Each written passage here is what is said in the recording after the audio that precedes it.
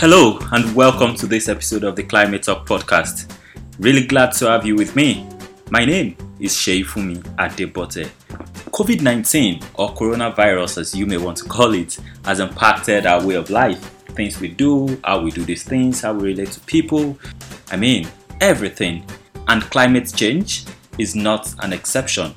So on this episode of the Climate Talk podcast, I have a guest, someone I respect, a friend and a colleague. We've been working together on climate change issues on the international scene over the years, and I'm really excited to know our thoughts about how COVID-19 and climate change, what's the nexus, particularly with the response of young people across the world, and the lessons, how we get to do things differently even after the COVID-19 situation as we have it today.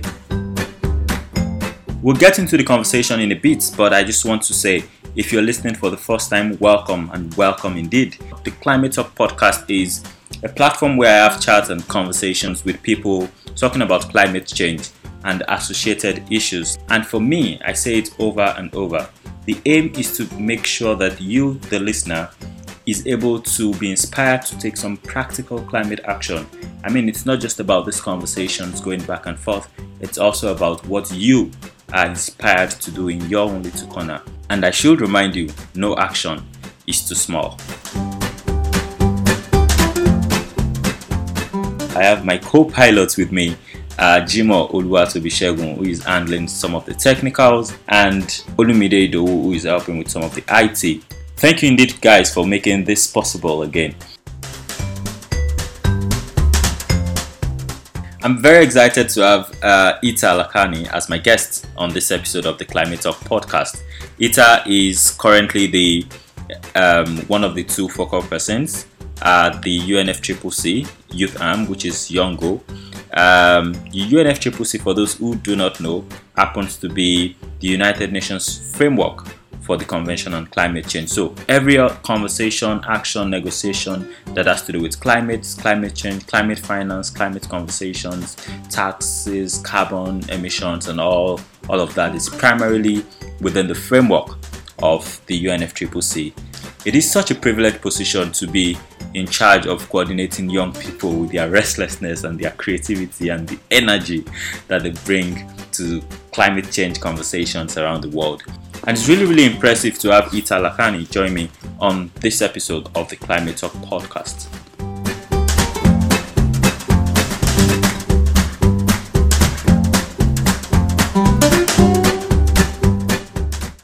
Did I get that right? Yes, I would did. Pronounce it. Is it Lakani? Yes, Lakani. Great. Ita is one of the two focal persons for Youngo, which is the youth constituency for the UNFCCC, the United Nations framework for climate change. That's the arm of the United Nations that focuses on climate change, and because of the very clear importance for young people to be in that conversation, there is Youngo that coordinates all of that process. So I'm really excited to have Ita Lakani, one of the youth focal persons, on this episode of the Climate Talk podcast. Welcome, Ita. Thank you, Shay. It's a pleasure to be here. Yes, and I must also say, this is the second time I'm having this conversation with Ita. We had tried to do this about 2 weeks ago, and I just messed around it. But I'm really excited that at last we have this up and running.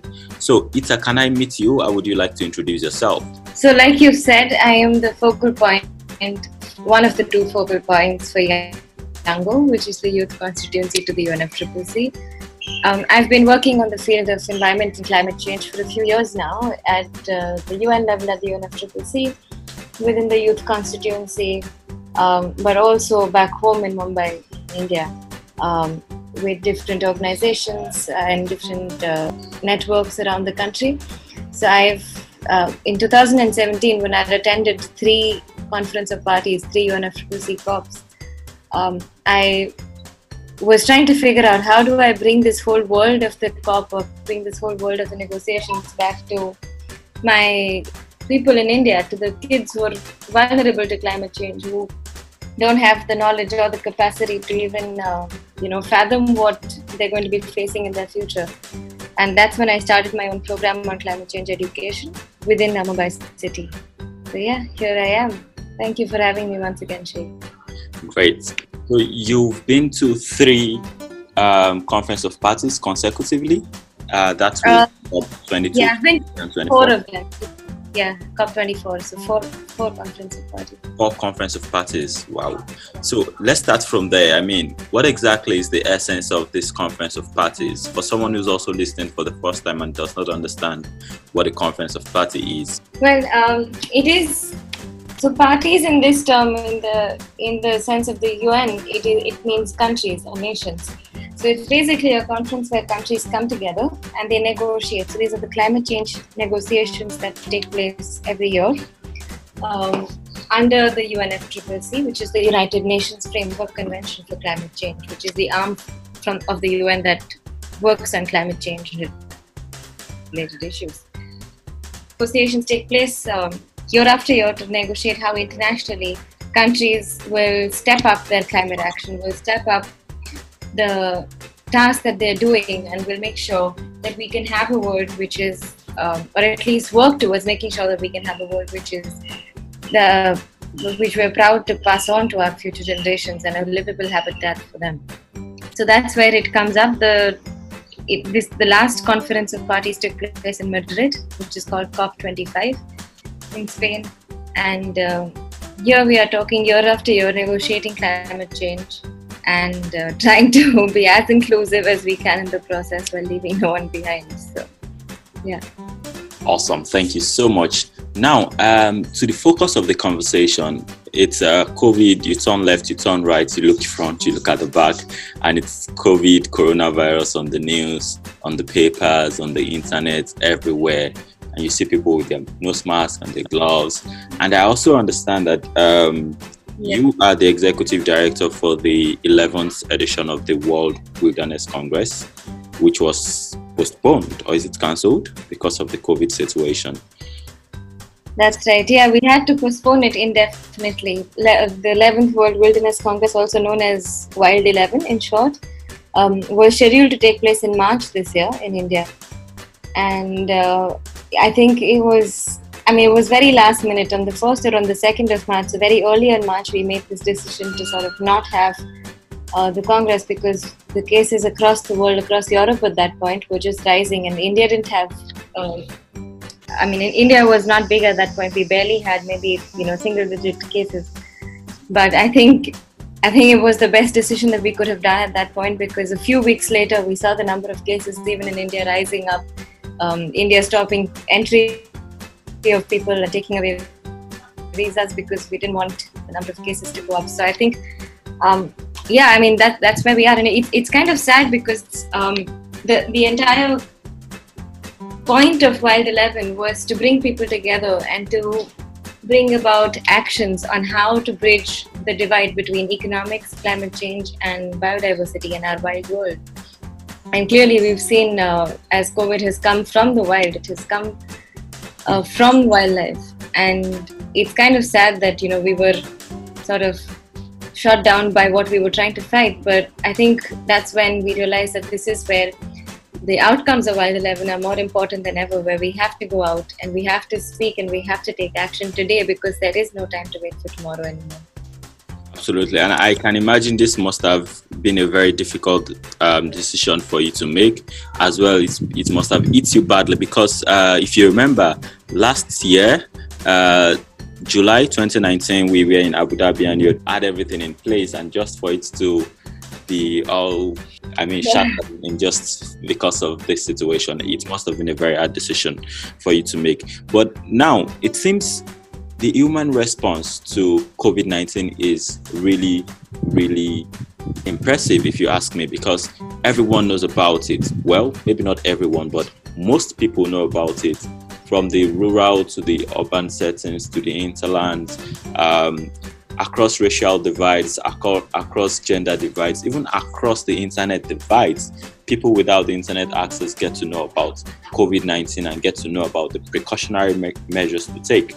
But this is not so for climate change, which is equally an issue of concern. It may not be as very direct as COVID-19, But you would agree with me that it is equally threatening. It's equally life-threatening. But then, why is it that we haven't been able to give climate change and the need for climate action the push that it needs for people to take action, especially if you compare it in the case of COVID-19 and the response? Yeah, I mean, for sure, with what we're seeing, it is completely an unprecedented sort of action that we've taken to fight COVID, and very much needed. Who had even thought about, even a few months ago, that the entire world would be locked down in their homes, trying to fight this virus at this global scale? And I think like you said, everyone now knows about it because everyone's lives are at stake. It is literally a matter of life and death when you look at it. I think that's where we've sort of not realized with the climate crisis that while it does affect everyone, that is also a matter of life and death for a lot of people across the globe, and especially the most vulnerable and the people who've least contributed to the crisis in the first place. Which is sort of sad because that's the case in most crises. Like in the COVID, it has come from somewhere through to different parts of the world by people traveling, and usually the people traveling are most of the time a little more economically well off than the rest of the people, whereas the first people to be affected by it are people on the streets, people without homes, people without a full-time job, migrant workers. So I mean, they're not the ones who are the cause of the virus, but they're the ones suffering the worst because of it. And it's exactly the same for climate change. We just need to put two and two together. We just need to realize that it's not just an equally important or an equally scary crisis. In fact, it's much larger than what we're seeing today. If COVID-19 has been able to shut us all in our homes, when we do realize the impact that climate change or the climate crisis is going to have on our lives, it is unprecedented. We don't even want to try and fathom the amount of loss of life, livelihoods, economy. Life as we see is going to change. And I think the more we push it in the hinterground, the more we talk about taking action tomorrow or waiting for COVID to end before we can act on climate change, I think we're just sort of hitting ourselves in the foot over and over again and not realizing what we're going towards. So I think the first thing that we need to realize is that this is a crisis that will and is already affecting everyone's lives. It is not going to stop at borders. It is not going to stop at an economic class. It is not going to stop at a race versus another. The climate crisis is a lot more bigger and is looming right behind us, and we just need to wake up and look at it as it is. Awesome. We don't know how long it will last for. I mean, we're very hopeful. Like, life would not be as usual. There's a lot of things that will obviously change because of the lessons we will take from this situation. But I'll come back to that. Now, I want to understand. I have read reports about how the climate, how COVID-19, the lockdown has greatly impacted the economy. I have seen how in the US, for instance, there's been over 12 million increase in unemployment rates. But I particularly want to know your thoughts. You understand, like me, that the youth advocacy or the role of youth in environmental response and climate change is also a huge market. But now that we are threatened with this COVID situation, there is little that we can do. How do you think young people can continue to drive the conversation about the need for climate change, even with the lockdown? I mean, in what practical ways can they get to do that? I think that's a great question, Shay. And I think young people are innovating every single day. And in today's time, we have the internet. And young people are connected on social media or via email, via all kinds of platforms on the internet. Connected to their friends, connected to their colleagues, some of them working from home, some of them innovating, doing different things, creating more digital content. And I think that's what we have to realize. that young people have already stepped up for COVID. And similarly, we can also do the same for climate action. While we're all stuck at home and while we're all safe within our four walls, that doesn't mean we don't raise our voices for climate action, because clearly we don't have the time to wait for COVID and then begin work on climate change. It has to be done already yesterday, if not. So we need to realize that. And as you've seen, a lot of things are moving digital. There are schools and universities who are taking classes digitally now. People are now doing climate strikes online. The young people that were on the streets striking every Friday are now striking from their homes every day. So the shift to digital climate movements is actually quite quick, and it's really picking up day by day. And we might actually, this is the first time that we might see an Earth Day where entirely almost all the action will be digital, because it's not recommended for people to get out of their houses and do anything with people or out on the streets.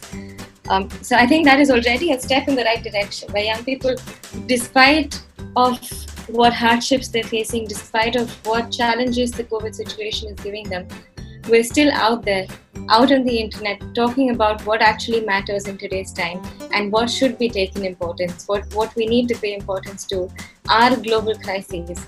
And like the COVID, again, the climate crisis is right.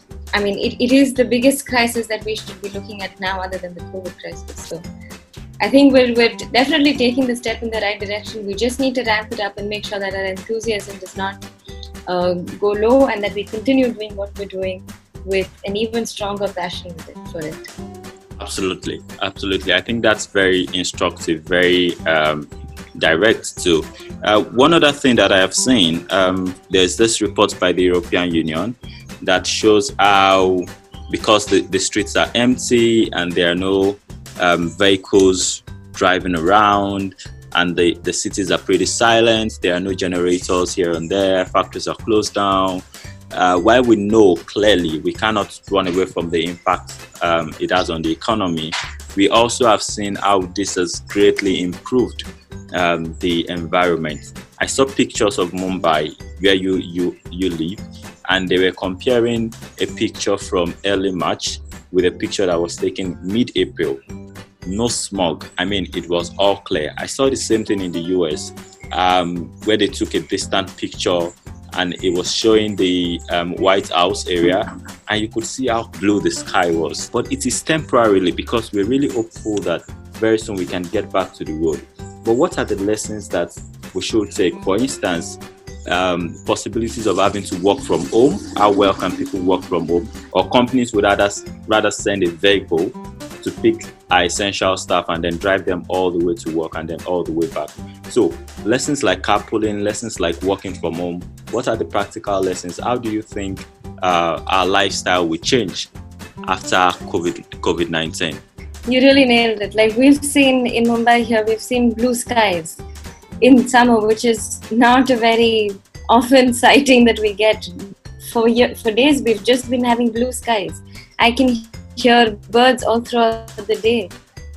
It's amazing how nature has actually, I mean, if you can say it's thriving without us interfering with it, without having that pollution, without having that noise. And the people out on the streets doing all sorts of things that they might want to. And like we're saying, the earth is definitely taking this time to heal and to come back stronger. And I think that's what we're doing as well as individuals. We have, and at least personally I've realized that this life of running around, one thing to another, one meeting to the next, one place to the other, all of that can take a pause sometimes. And we can continue doing what we're doing, but right from our own homes. We don't necessarily need to fly for conferences. We don't necessarily need to go everywhere, just because it's an event and there are things happening. We have realized how everything has moved digital. We've realized how people are doing this similar things that they're doing, but in a completely different situation. And it's given us time to pause and to reflect and to think on what actions were necessary. How many things do we really need that we kept going after? The immense amount of greed that we had, our consumerism, capitalism that we had, is all now starting to realize, we're starting to realize that all of that is now not required. People went out shopping for clothes, shoes, bags, cars. I mean, you name it, and you wanted a newer version of what you had. And now all of that is useless because the only thing you need is your daily meal. So we're realizing that what was actually important was what we were giving least amount of importance to. How many times have we all skipped breakfast, skipped lunch because we're too busy working? How many times have we not said hello to our parents or our grandparents or our family members because we're just too busy working? We don't have the time to pick up the phone and say hello and ask them, how are you? And we're realizing that human relationships and essential services, which are truly essential in nature that we see today, were given the least amount of importance. And I think this is what is the biggest learning that we have as humankind, to really think what is essential, what is not, what is a need, what is a greed. And I think if we can start acting just based on our needs and not on our wants, we're already going to make a big change, not just for us as a human system, but also for the resources that we consume, also for the climate crisis in general, and to see how much we were manipulating the earth, we were misusing the earth to a large extent. And we probably don't need as many resources, we don't need as many new things as we thought we did. So, it's giving us a time to think back on what actions we really need to do and what we don't anymore. So I think that is the biggest learning that we should be taking back out of this crisis. And also how we've we've abused nature, we've abused our wildlife, we've abused our forests. And these are our life-giving systems. Our forests give us water, they give us clean air, they give us food. And by not respecting its boundaries, by not giving it enough space to thrive and to survive, we've had an overspill. And we've had this pandemic across the globe, a virus which has come from an animal to come into humans, something which is not its natural host.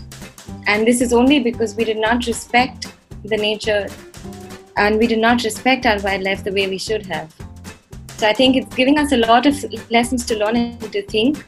And I hope we really do learn from this. We think hard on what we need to do, on how we've been living life, not just individually, but as a species, as humanity. Because if we do want to survive, and this is not just the survival of me or my kids, but of the human race, we really need to rethink the way that we've been functioning.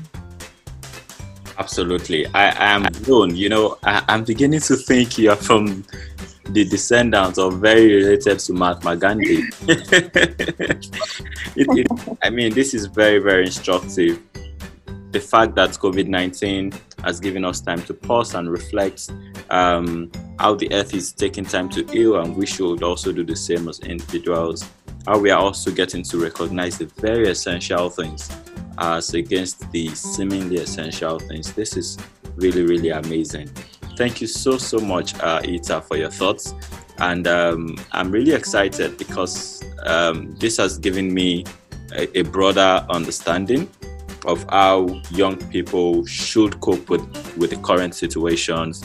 It's also helped me understand the nexus between climate change and COVID-19. More importantly, the lessons that climate actors can take from the whole situation around COVID-19.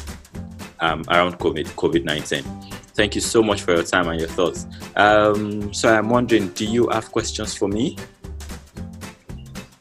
Thank you, Shay, for having me. It's always a pleasure to chat with you. I wanted to understand, how is it like being a young person in Nigeria, being on the front lines of the situation, but also trying to understand how is it with other young people in your country? Have they understood the seriousness of the situation? Are young people making the connect between COVID and climate, or is that still something that will need a lot of work to be done to achieve that sort of 1+1 situation? Well, so I must thank you for that question, Ita. I really appreciate. So here in Nigeria, it's been very interesting to see how young people are responding to the climate, the COVID crisis. And as you would know, probably as it is in other parts of the world, young people are more of they're on the front line, maybe not in the hospitals, but on the fields, having to provide care to sensitize people, to situate some structures like hand washing structures in public places. And it's also giving a lot more time for young people to now understand how climate crisis also affects them. And one thing I've been doing as a leader in my own right is to see how I can get more young people to be aware of platforms, webinars, websites where they can learn about climate change, where they can interact with climate leaders, where they can think around practical climate actions they can take, and spread that conversation, so that even after COVID, we come out and say, yes, I understand better that there is a crisis that has been before COVID and still exists even after COVID. I also understand clearly what my response should be, how I can get other people to act. So in my own way, I've been able to coordinate some of these processes. And interestingly, young people have shown real interest, real enthusiasm in being a part of this and learning, and in seeing how they can make sure that even after COVID, we do not have a greater crisis at hand. So it's been pretty interesting to see the response of Nigerians, particularly. And I am hoping that we will not forget all of this knowledge and these lessons after COVID-19.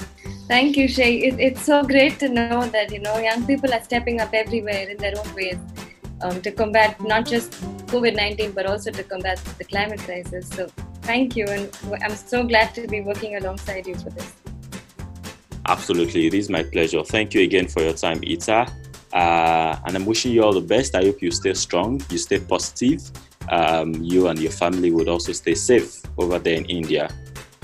Thank you so much. I wish you the same. Please take care. All right then. Cheers.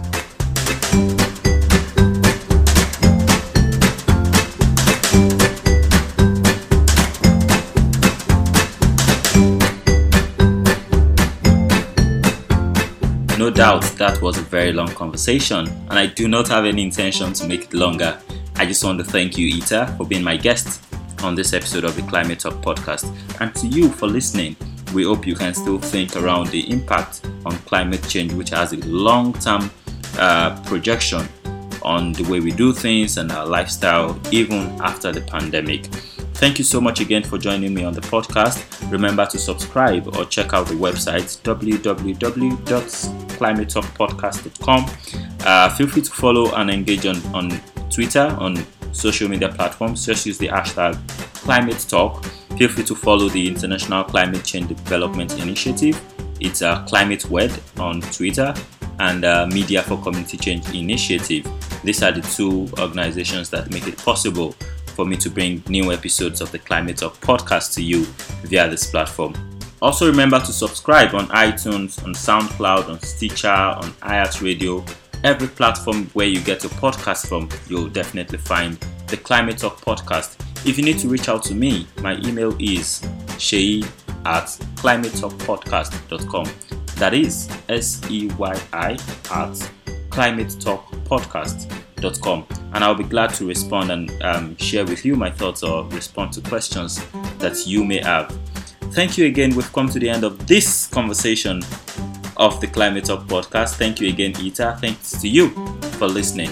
Between now and when you get to listen to the next episode of the Climate Talk podcast, I hope you'll stay strong, you'll stay positive, and above all, I hope you'll stay safe for you and for your loved ones.